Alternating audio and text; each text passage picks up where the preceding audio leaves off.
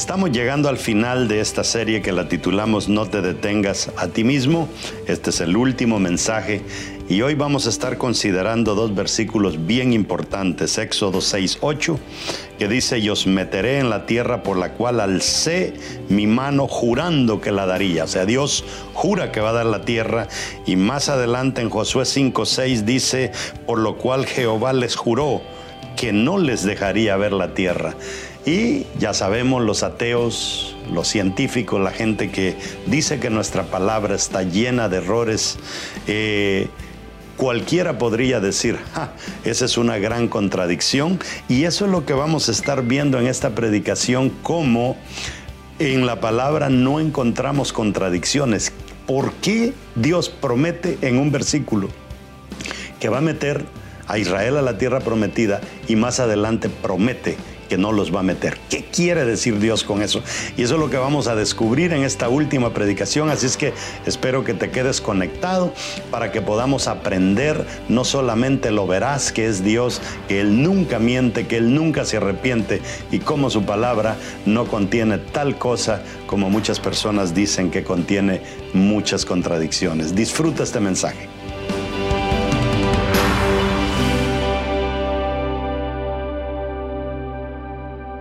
Vamos a hacer nuestra declaración de fe y diga conmigo: la Biblia es palabra de Dios.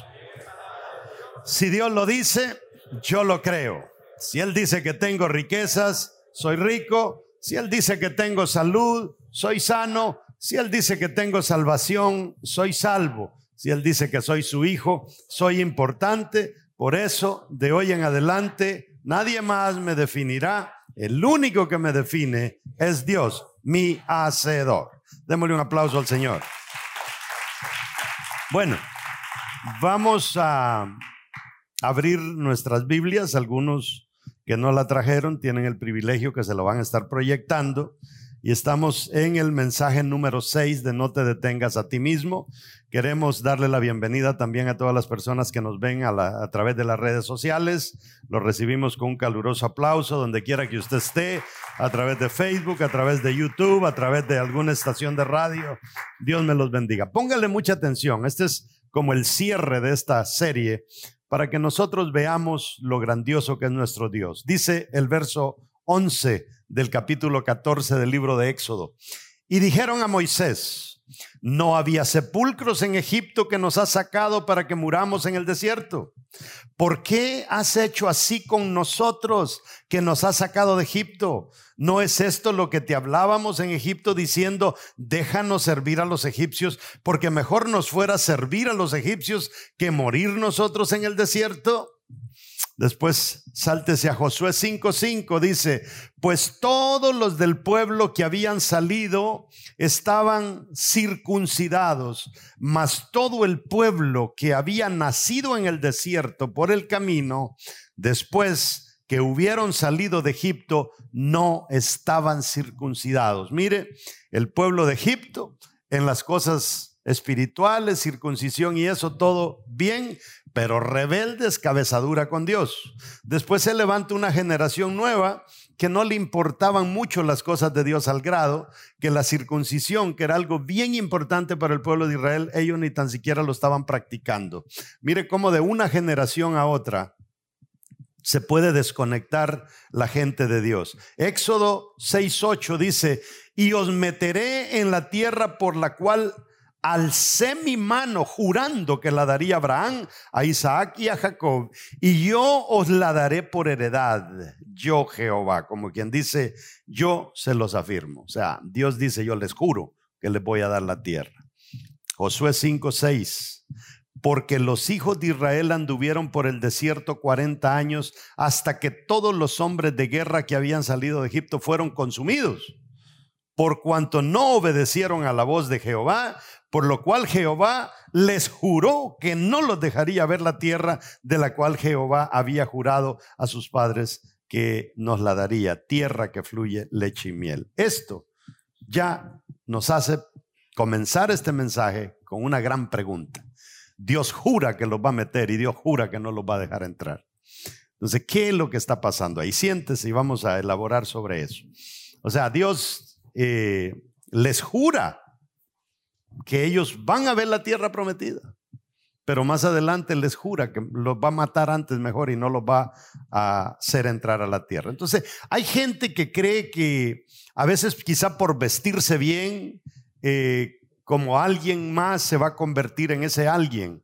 Nosotros los seres humanos pasamos, hoy en día casi nadie vive en su lugar, ¿verdad? Hay coreanos viviendo en Latinoamérica, latinos viviendo en Japón, africanos viviendo en Brasil, brasileños viviendo en América. Ahora casi nadie vive en su lugar, y a veces es porque uno anda buscando llenar algo, porque como que hace falta algo, pero el hecho de que nosotros andemos rebotando de país en país y de estado en estado no nos va a cambiar absolutamente nada.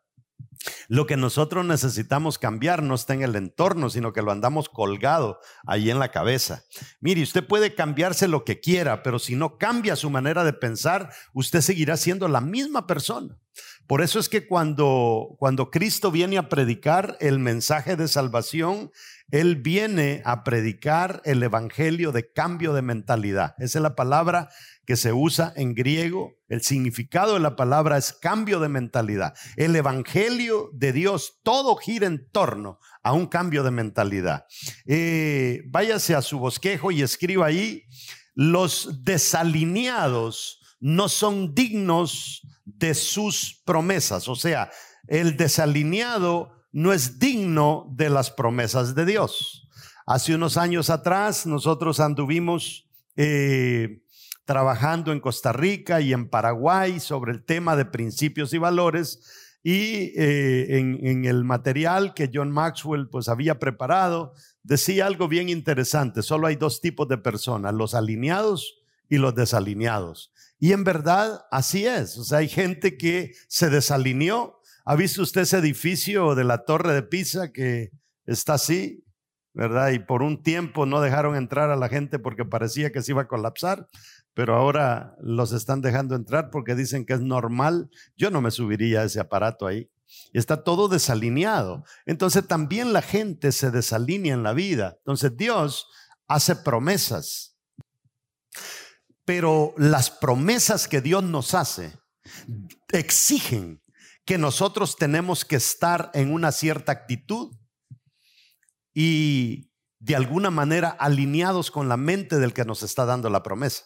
Entonces hay cantidades de personas a las que el profeta viene y les profetiza, les da palabra, pero nunca reciben lo que Dios les prometió, y es porque no se prepararon para recibir la bendición que Dios les había dado. Yo me recuerdo una vez, vino un profeta y el tipo abrió la Biblia y había un muchacho sentado así al frente y le dice: cuando te veo a ti, le dice, pienso en Jonatán.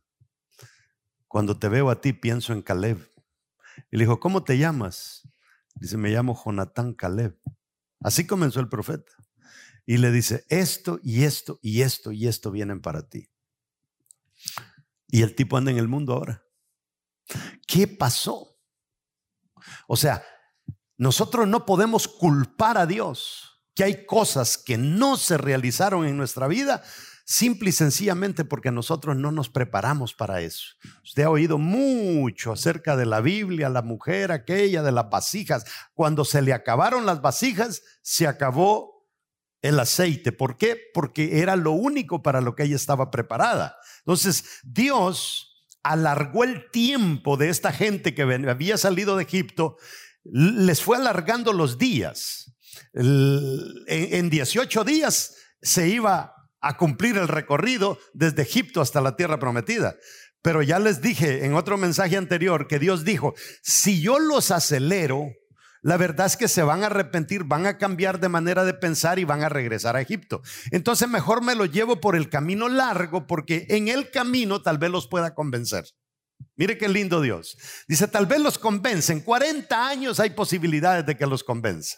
Y comienza el año número 1, el año número 2, nada cambia. Sino al contrario, seguimos escuchando la letanía que leímos al principio, ¿para qué nos sacaste de Egipto? Y yo le digo, así habemos hay muchas personas en este país. Yo no sé para qué me vine de mi país si allá estaba bien.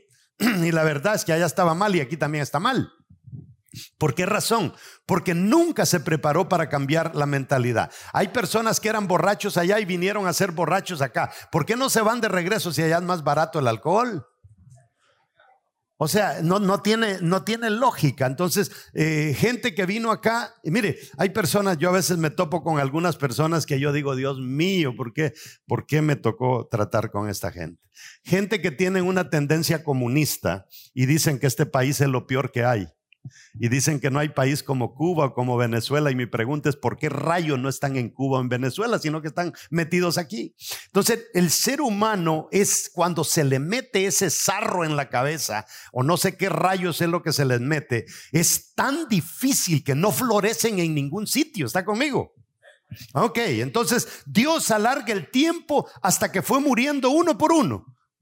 Porque gente que no cambia su manera de pensar, que no se alinean con Dios, no son dignos de las grandes promesas de Dios. La promesa era grande, tierra prometida, pero la preparación de ellos para la tierra prometida nunca se realizó. La profecía que Dios te ha dado a ti quizás es grande. La pregunta es, ¿cómo te estás preparando para esa profecía?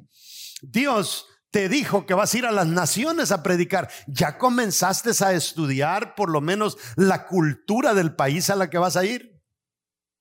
Porque hay personas que dicen, yo quiero ir a África, pastor, mándenme a África. ¿Cuántos te has ganado aquí? Ni uno, pero allá me lo voy a ganar. El que no gana a nadie aquí no va a ganar a nadie en África. Si no ganas nada aquí, que hablas el idioma y la gente a la que le vas a predicar habla el idioma, ¿cómo vas a ir a África a predicarle a no sé quién en un idioma que ni tan siquiera conoces? Es imposible. Entonces a veces nosotros debemos de entender que Dios nos va a usar, pero todo dependerá del nivel al que nosotros nos hayamos preparado. Pedro caminó con Jesús, Pablo no caminó con Jesús. Pedro escribió unas cuantas letras en el Nuevo Testamento, Pablo escribió casi todo el Nuevo Testamento. ¿Ve la diferencia? Hay gente que cree que Dios tiene hijos favoritos, que Dios tiene hijos preferidos. Dios no tiene hijos favoritos ni hijos preferidos. Hay hijos más preparados a los que Dios va a usar más. Entonces es importante que entendamos eso. ¿Cuál es el pecado entonces en todo esto del pueblo de Israel? Es que no se alinearon, no obedecieron a Dios. O sea, cuando Dios dice negro y usted dice blanco, es bien difícil que nos entendamos con él. ¿O ha visto usted esas parejas que, Dios mío, pelean tanto? Porque es como el hombre que se le ahogó la mujer en el río y la andaban buscando. Dice, busquen río abajo. No, dijo él, a mi mujer búsquenla río arriba, porque ella todo le lleva la contraria a uno. Entonces así hay muchas personas. No importa qué es lo que Dios te promete, si tu mente no está preparada para la promesa, Dios no te va a dar esa promesa. Entonces esa cabecita que tiene usted ahí, por alguna razón nació primero, ¿verdad? Por alguna razón su cabeza fue la que rompió matriz. Algo especial hay ahí. Mire, primero Dios dice que los va a meter a la tierra. A mí me llamó mucho la atención eso. Éxodo 6:8. Y os meteré en la tierra por la cual alcé mi mano, jurando que la daría a Abraham, a Isaac, a Jacob. Eso ya me da una pista. Dios dice que él prometió dársela a Abraham, a Isaac y a Jacob. Pero Abraham, Isaac y Jacob ya se habían muerto. Entonces, ¿a quién se la prometió Dios en Abraham, Isaac y Jacob? A los hijos de Abraham, Isaac y Jacob. Entonces Dios ahora le promete al pueblo de Israel, pero el pueblo de Israel se vuelve rebelde. Entonces Dios la gente dirá, y aquí es donde los ateos tienen unos argumentos tremendos porque dicen, no, si la Biblia está llena de contradicciones. ¿Cuál contradicción? Por ejemplo, en una porción la Biblia dice que Dios va a meter a los hijos de Israel a la tierra prometida. Después vemos que los mata y después vemos que no los mete y después jura que no los va a meter. Esa es una contradicción. No es una contradicción. Lo lindo de nuestro Dios, fíjese que cuando Dios le habla a Jeremías, le dice: Jeremías, antes que yo te metiera en el vientre de tu mamá, yo ya te conocía. O sea, hay que irse bien atrás a ver dónde fue que Dios conoció a Jeremías. Lo interesante es que en cada uno de nosotros, cuando estamos niños, cuando estamos adolescentes, cuando estamos jóvenes, ahí están, dentro de nosotros están nuestros hijos, en nuestros genes. Cuando Dios le habla a un adulto, puede hacer que, mire, yo me quedo sorprendido. Aquí en esta iglesia Dios está usando a unos jóvenes tremendamente y a los tatas ni les amanece. Y si un día Dios les dio una promesa a los papás y no la ven realizada, es porque la promesa no fue para ellos. O si fue para ellos, pero como la descuidaron, ahora pasó de ellos a sus hijos. ¿Está entendiendo? Ahora sus hijos van a hacer lo que sus padres nunca se atrevieron a hacer. Después dice Jehová que juró no dejarlos entrar a la tierra, verso 6, porque los hijos de Israel anduvieron por el desierto 40 años hasta que todos los hombres de guerra que habían salido de Egipto fueron consumidos, se murieron todos, por cuanto no obedecieron a la voz de Jehová, por lo cual Jehová les juró que no les dejaría ver la tierra de la cual Jehová había jurado a sus padres que nos la daría. O sea, jura que se las da y ahora jura que se las quita. Interesante eso. Cuando yo me pongo a pensar cómo Dios trabaja, cuando yo me hice cristiano, yo no vine a Dios porque vi al ángel de Jehová o una luz se me apareció. Yo vine a las cosas de Dios porque una novia me dejó. Y vine pidiéndole a Dios que me la devolviera. Y me metí en un ayuno de 7 semanas, 7 sábados, para que Dios me la devolviera. Y yo no le dije a nada, solo Dios y yo ayunando: devuélvemela, Señor, devuélvemela, Señor. En el sábado 6º se me acercó una señora que se llamaba la hermana Tomasa, me puso las manos en la cabeza y me dijo: lo que me estás pidiendo no me lo sigas pidiendo porque no es tuyo. Yo sentí, mire, ¿ha sentido usted que Dios le da una patada alguna vez? Eso fue lo que yo sentí. Y me dijo: pero tengo algo mejor para ti. Entonces póngase a pensar, eso, algo mejor para ti, yo no lo quería oír. Y ahora cuando yo me pongo a pensar que si yo hubiera seguido insistiendo, a esta iglesia le faltaría una salmista porque Cari no estuviera cantando.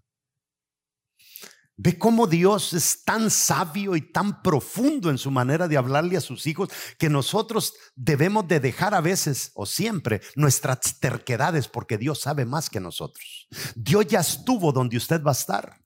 Dios ya fue a donde nosotros vamos.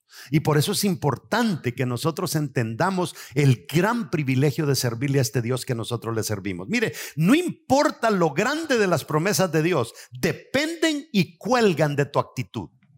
De ahí dependen de tu actitud. Si tú no cambias tu actitud, Dios no va a cambiar la suya. Y en vez de darte a ti la bendición, se la va a dar a tus hijos. Ahí vas a andar tú de lavar y poner. A tus hijos les va a ir bien. Porque tú no tuviste. Es que a mí me sorprende, hermanos. Habían unos tiempos que el papá iba con los hijos: véngase, vamos a la iglesia, vamos. Y traía hasta los 3 chamaquitos ahí para la iglesia. Ahora no, ahora los hijos: vamos a la iglesia, mamá, vamos a la iglesia. ¡Qué sinvergüenzada! Que los niños vienen arrastrando a sus papás. O sea, estamos en una situación tremenda porque la gente no quiere cambiar su manera de pensar. Dicen que en una ocasión una tormenta azotó un barco en alta mar.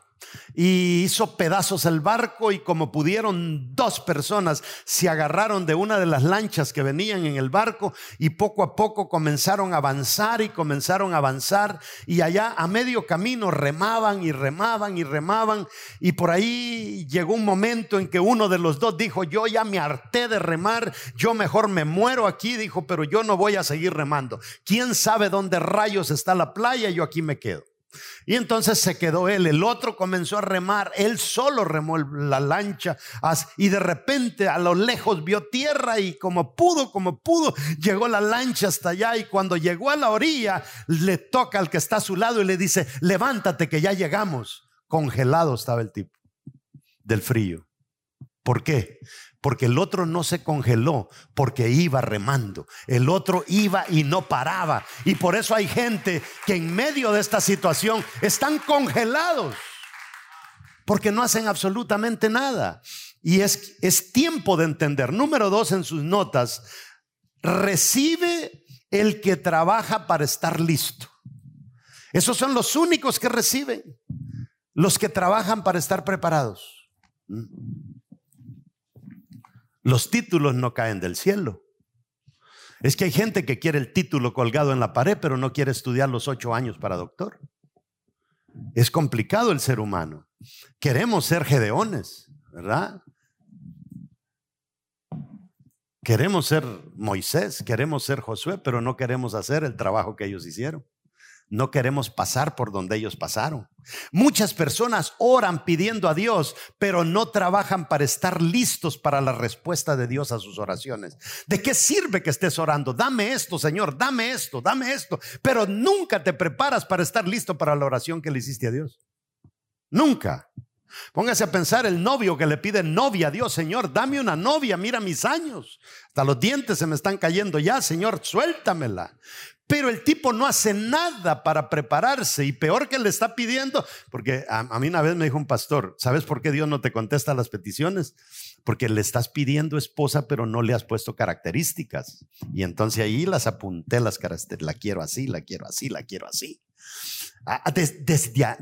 Desde ahí comienza el que tú estés bien enfocado en las peticiones que le pones a Dios. Dame una esposa. ¿Cómo la querés? ¿La querés rubia, pelo negro, pelo rizo, alta, flaca, gordita, flaquita? ¿Cómo la quieres? Entonces es tremendo. Yo me recuerdo una vez un pastor que dice que él era tan específico con Dios, que dice que una vez le pidió a Dios unos muebles rojos. Y imagínese de aquí que aparezca alguien que te regale unos muebles. Y de repente aparece alguien que dice: pastor, ahí le mandan una donación de unos muebles. Y dice: ¿qué color son? Negros. No, yo los pedí rojos. Y la esposa le dice: agárralos, ¿quién te va a dar otro? No, es que yo los pedí rojos. Y dice que rechazó la oferta de los muebles rojos, negros, porque él los había pedido rojos. O sea, cuando uno pide algo a Dios, hay que agarrarse de lo que uno pidió. Porque imagínese, si usted, decía mi papá, que hay unos hombres que de lagartija para arriba decía todo es cacería. O sea, lo que venga con eso se conforman. No, si tú ya le pusiste características a Dios, más te vale que te aguantes a esas características. Ahora, Dios busca reciprocidad. Dios, si tú pides estas características, tú tienes que tener estas para que encajen. Porque si eres un burro y le estás pidiendo un angelito a Dios, entonces Dios no te la va a dar. ¿Por qué? Porque Dios es Dios de la muchacha y es Dios tuyo. Entonces Dios no quiere ver sufrir a su hija tampoco. Importante que entendamos eso. Es que la mente de nosotros es tan importante. Dios dice: yo dije que lo llevaría, pero ustedes no se prepararon para estar calificados para la promesa. Diga conmigo: tengo que estar calificado para la promesa de Dios. Importantísimo, importantísimo. Aquí hay personas que llegaron a este país, tienen 20 años y llegan todavía a un lugar y dicen: yo me no speak English. 20 años. ¿Cómo vas a recibir las bendiciones de esta tierra si ni tan siquiera te aprendiste el idioma? Entonces es bien complicado.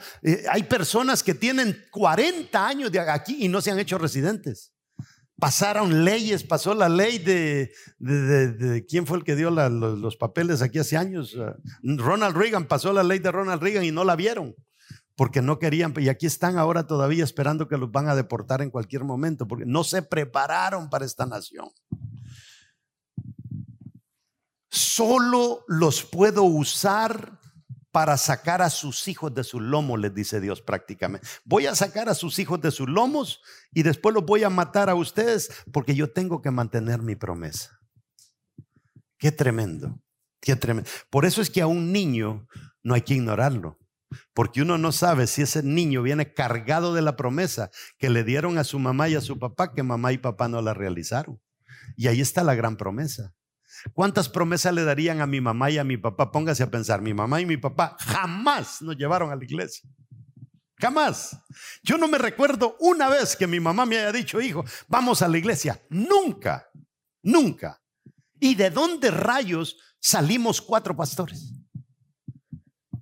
¿Cómo se da eso, pues? Ahora, allá en su ignorancia, mi mamá me decía, yo estoy pidiéndole a la Virgencita, hijo, que vos vas a ser cura. Póngase a pensar, en su locura mi mamá quería un cura, pero no le salió cura, le salió pastor. Entonces, ¿cómo vienen las promesas? Es tan importante que nosotros veamos eso. ¿A quién Dios dio la promesa si sabemos que Dios lo sabe todo? ¿A quién le habló? Le habló a los espermas que estaban en los hombres. A ellos les habló, a ellos les dio la orden, a cada esperma que estaba en los lomos de cada hombre que salió de Egipto. Dijo, con esto no voy a poder, pero con la semilla que traen dentro sí, a ellos los voy a arreglar. Entonces, Dios no se atrapa a sí mismo en nuestras actitudes tercas. No es que Dios tiene que cumplirlo porque Él es Dios, tú eres un terco, no va a cumplir nada Dios. Dios no se va a someter a tus terquedades. Josué 5:7. Dice, a los hijos de esto, a quienes Dios puso en lugar de ellos, los circuncidó Josué, pues no habían sido circuncidados durante el viaje. Ahora, ¿qué hace Josué? Hay que prepararlos para la promesa ahora. No podían entrar a la tierra prometida sin ser circuncidados. O sea, estaban medio mundanos. Entonces, si van a heredar la tierra, tenemos que prepararlos, porque los papás hasta eso habían abandonado. No circuncidaron a nadie ya en el desierto. Estaban tan determinados a regresar a Egipto que ni de eso se acordaban. Estaban tan desenfocados que se les olvidaron aún las cosas elementales que Dios les había instruido. La circuncisión, importante. Es que Dios, fíjese que la circuncisión tiene que ver con higiene. Y Dios se preocupa tanto por el que nosotros nos cuidemos a nosotros. Pero a veces nosotros no le ponemos atención. En el desierto la gente no enfermaba, la ropa no se les acababa, caía maná del cielo, había una gran cantidad de bendiciones. Pero aún ni con esas bendiciones todas juntas pudo Dios hacer entender a los viejos. Estaban tan desenfocados, pero tan desenfocados, que algo tan importante como la circuncisión se les había olvidado. Los viejos eran víctimas de un condicionamiento mental e histórico. Y así nos condicionamos nosotros. No sé en qué lugar usted creció, pero nosotros vivimos de lo que oímos de nuestros padres. Nuestros padres decían, no se puede, usted creció, no se puede. Es tremendo. Entonces, de repente, de una raza y de una familia que decía no se puede, aparece alguien que triunfa. Y es porque aquel no se puede, aquel negativo, el otro negativo, Dios no los pudo activar, pero alguien le sopló a su hijo que sí se podía. Y sí se pudo. Hace unos meses atrás compartí una anécdota, no me recuerdo, como predico por todos lados, no me recuerdo si se la compartí, que este hombre en el estado de Nueva York puso una venta de hot dogs y le fue tan bien con los hot dogs, pero tan bien que eran colas de gente.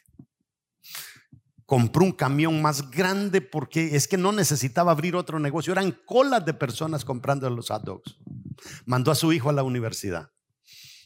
con las ventas de hot dogs. Allá viene el hijo egresado de Harvard un día y llega y le dice: papá, ¿qué estás haciendo? Hot dogs, hijo.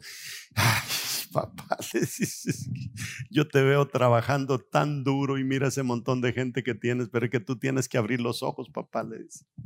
Este país está sumergido en una crisis y tienes que verla, porque tú no puedes ignorar la crisis. Tienes que ir a los periódicos, lee. Ni leía el Señor.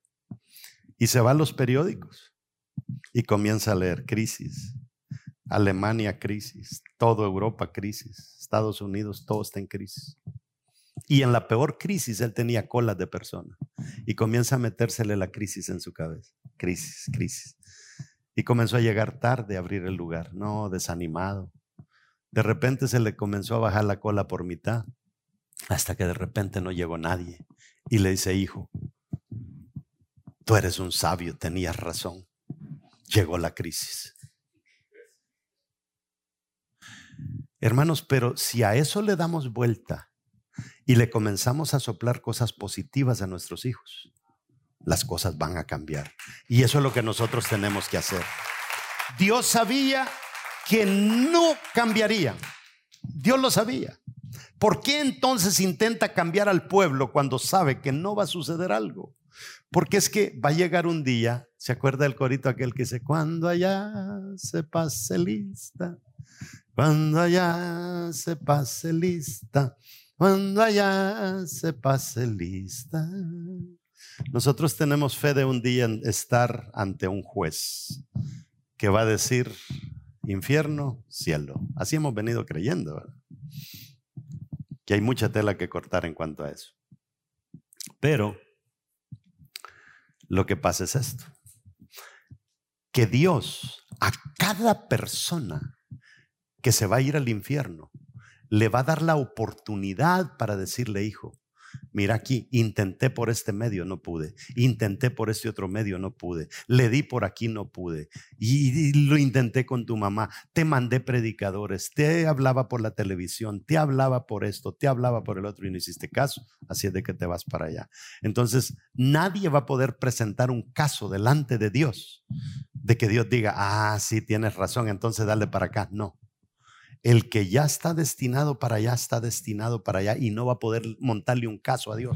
Cuando esta gente resucite en aquel día y le digan: Señor, pero ¿y por qué? Pues ¿por qué? Y las promesas tuyas. Sí, pero es que no me hicieron caso. Entonces por eso es que Dios intenta hasta lo último. No porque Él no sabe.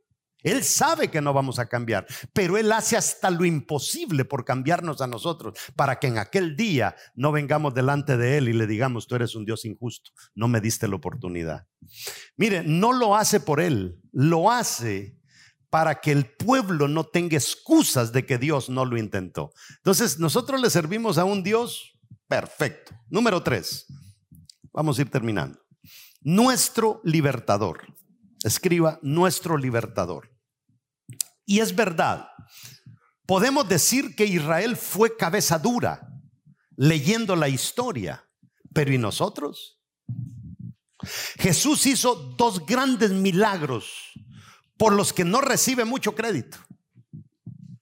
Nos liberó del pecado y nos libera de nuestra esclavitud espiritual. Mire, nos libra del pecado y de la esclavitud espiritual. Por eso Moisés dijo que vendría uno superior a él. Y nosotros podemos ver hacia atrás y podemos decir: qué cabeza dura el pueblo de Israel, qué cabeza dura estos que Dios tuvo que matarlos en el desierto. Sí, porque Dios los liberó de la esclavitud y fueron tercos y fueron cabeza dura. Nosotros, viendo retrospectivamente de aquí para atrás, podemos decir: qué terco fue ese pueblo. Pero ¿y qué tal nosotros? Que el Señor nos liberó de la esclavitud espiritual y el Señor nos liberó del pecado y no estamos haciendo absolutamente nada. Estamos igual o peor, porque Moisés no dio la vida por su pueblo. Nuestro Señor Jesucristo sí la dio por nosotros. Entonces es tremendo cómo podemos ver la viga en el ojo del otro, pero no podemos ver lo que tenemos en el nuestro. Es bien interesante cómo hay miles de personas que se están yendo al infierno hoy en día porque no pueden ver en nuestro Señor Jesucristo, que vino a la tierra siendo el Hijo de Dios, dio hasta la última gota de su sangre, murió en esa cruz una muerte cruel, lo azotaron, lo golpearon, le arrancaron la barba, le metieron clavos en las manos, clavos en los pies, corona de espinas, lo punzaron de su costado con una lanza, y aún así nosotros no podemos ver que Él nos liberó del cautiverio espiritual en el que nosotros estábamos. Y Dios sigue luchando. Y sigue luchando, y sigue luchando. Y allá estás tú, te vas de la iglesia y llegas a la cantina y estás tomando entre copa y copa. Se acaba mi vida. Y toma de la iglesia a la cantina, y a la cantina te va a visitar el Espíritu Santo. Allá de repente hay borrachos que comienzan a llorar y dices, ¿qué hago yo aquí? Dios mío, es que este no es mi lugar. El Espíritu Santo comienza a tocarlos en la misma cantina. El mismo brujo que está practicando la brujería la está practicando, y por dentro hay algo que lo redarguye, que lo que está haciendo está mal, porque el Espíritu Santo no lo detiene nada, luchando para que nosotros entendamos que el mejor plan lo tiene Dios para nosotros. Pero no hacemos casos. Jesús junto con el Espíritu Santo son expertos en cambiar la manera de pensar de miles de formas.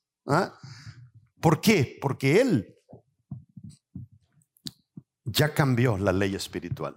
Lea Romanos capítulo 8, verso 1 en adelante. Dice que había una ley, dice Pablo, que era la ley del pecado, que nos hacía ir al infierno. Pero ahora hay otra ley, la ley espiritual. Ahora por ley nosotros somos salvos, porque Jesús dio su vida por nosotros. Entonces Dios tiene todo solucionado, pero a nosotros a veces nos falta confianza en Él. En 40 años Dios no pudo cambiar la mente de Israel. En 3 años y medio Jesús pudo cambiar la mente de 11 discípulos, porque el número 12 se le colgó. En 3 años y medio. Jesús es un experto en lidiar con nuestras terquedades, en lidiar con nuestra mente. A veces va a permitir que nos demos nuestras caídas, que nos demos nuestras resbaladas, nuestros golpes, nuestras reventadas de cara, pero a veces es necesario. ¿Cómo le va a Jesús intentando cambiar tu mentalidad? Piénsalo. ¿Cómo le ha ido a Jesús? ¿Le ha ido bien o seguimos tercos? A veces se levanta un espíritu por ahí que a la iglesia hay que ir una vez al año. Allá en la fiesta, en la Navidad, vienen a llorar ahí por el 24. Hay gente que acepta el condicionamiento exterior como su destino interior. ¿Entendió eso? Gente que acepta su condicionamiento interior como su destino exterior. Si usted no cambia su condicionamiento interior, su destino exterior no va a cambiar. Le dan a su destino interior lo que su mundo exterior les dicta. Como soy por fuera, debo de ser por dentro. Y eso es lo que las voces nos dicen: no se puede, no se puede, no se puede. Tú eres del Salvador, de Guatemala, de México. De ahí no sale nada bueno, de ahí no sale nada bueno. Entonces, de afuera le dictan a nuestro interior, cuando en nuestro interior está el Espíritu de Dios diciendo: sí se puede, sí se puede. Ya Él dio la vida por ti, ya Él se sacrificó por ti. Entonces, es importante. Dicen que en una cierta ocasión se le ocurrió al mono en el bosque y dijo: no, dijo, aquí dijo, no podemos nosotros en este reino, aquí no se funciona, dijo el mono. ¿Por qué? ¿Por qué le dijeron todo? Hay 3 leones y los 3 dicen que son reyes. Dijo: no, tenemos que elegir a uno de los 3. No podemos tener 3 cabezas. Y todos dijeron: estamos de acuerdo. La jirafa, el rinoceronte, no, dijeron hay que ver. Entonces se les ocurrió y dijeron: ¿cómo vamos a hacer para ver cuál va a ser el rey? Y dijo: ven a aquella montaña. El que llegue a la cúpula de la montaña, ese va a ser nuestro rey. Y comenzó el primer león y comienza a correr agresivo, cuesta arriba, y le faltaron unos cuantos kilómetros y se detuvo y todo ahogado. Hasta ahí llegó y dijo: no pude. Viene el segundo después y todos los animales monitoreándolo y corre y corre y corre. Pasó al león que se había quedado ahí todo cansado, subió como 1 kilómetro más arriba, pero también se quedó.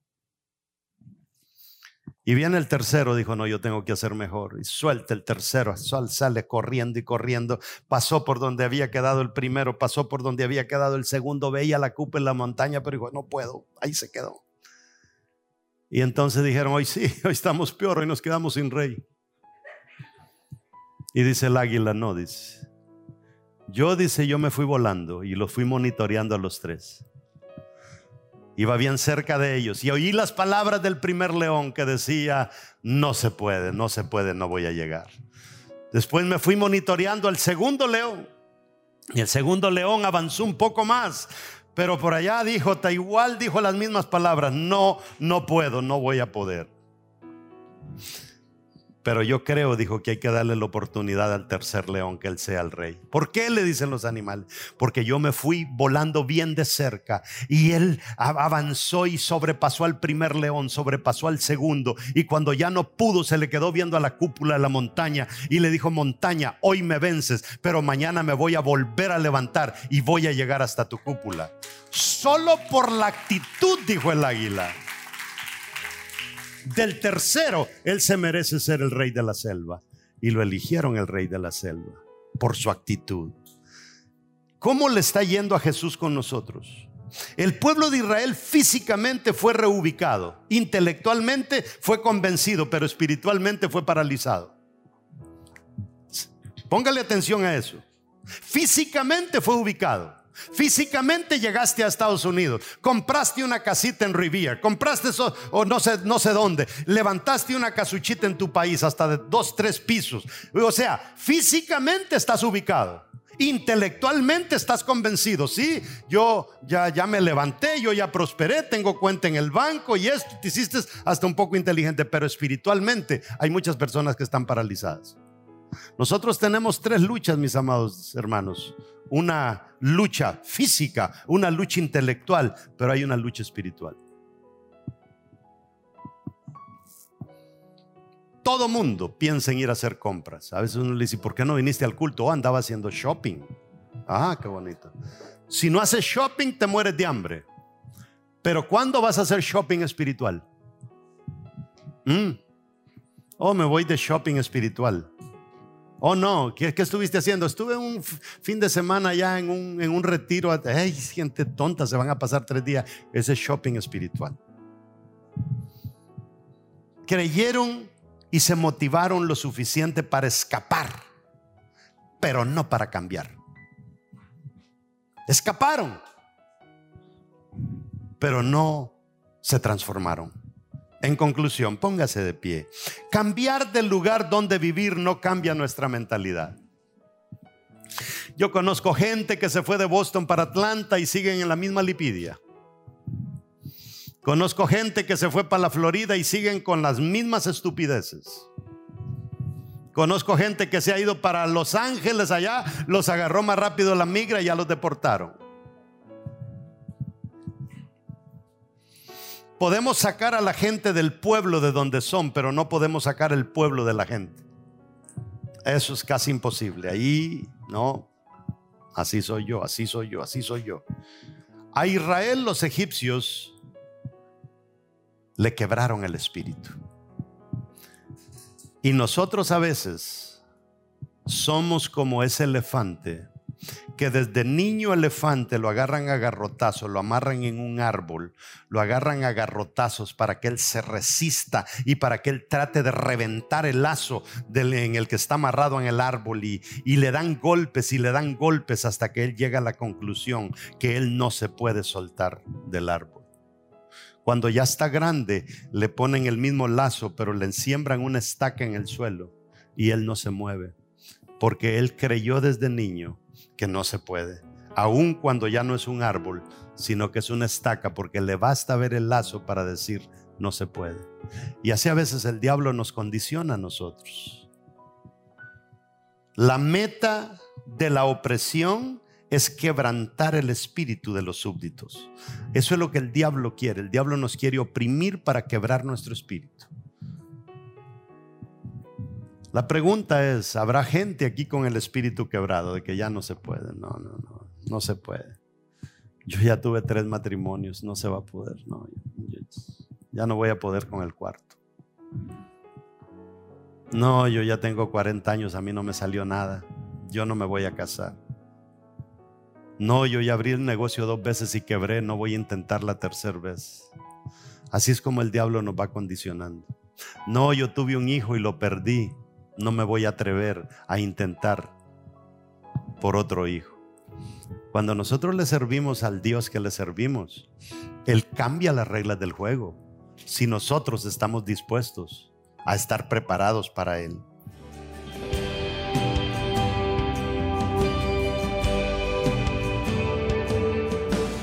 Hemos llegado a la conclusión de este mensaje y qué poderoso poder entender qué es lo que acontece en la palabra cuando Dios le promete a Israel que los va a meter a la tierra prometida y después les jura que no los va a meter.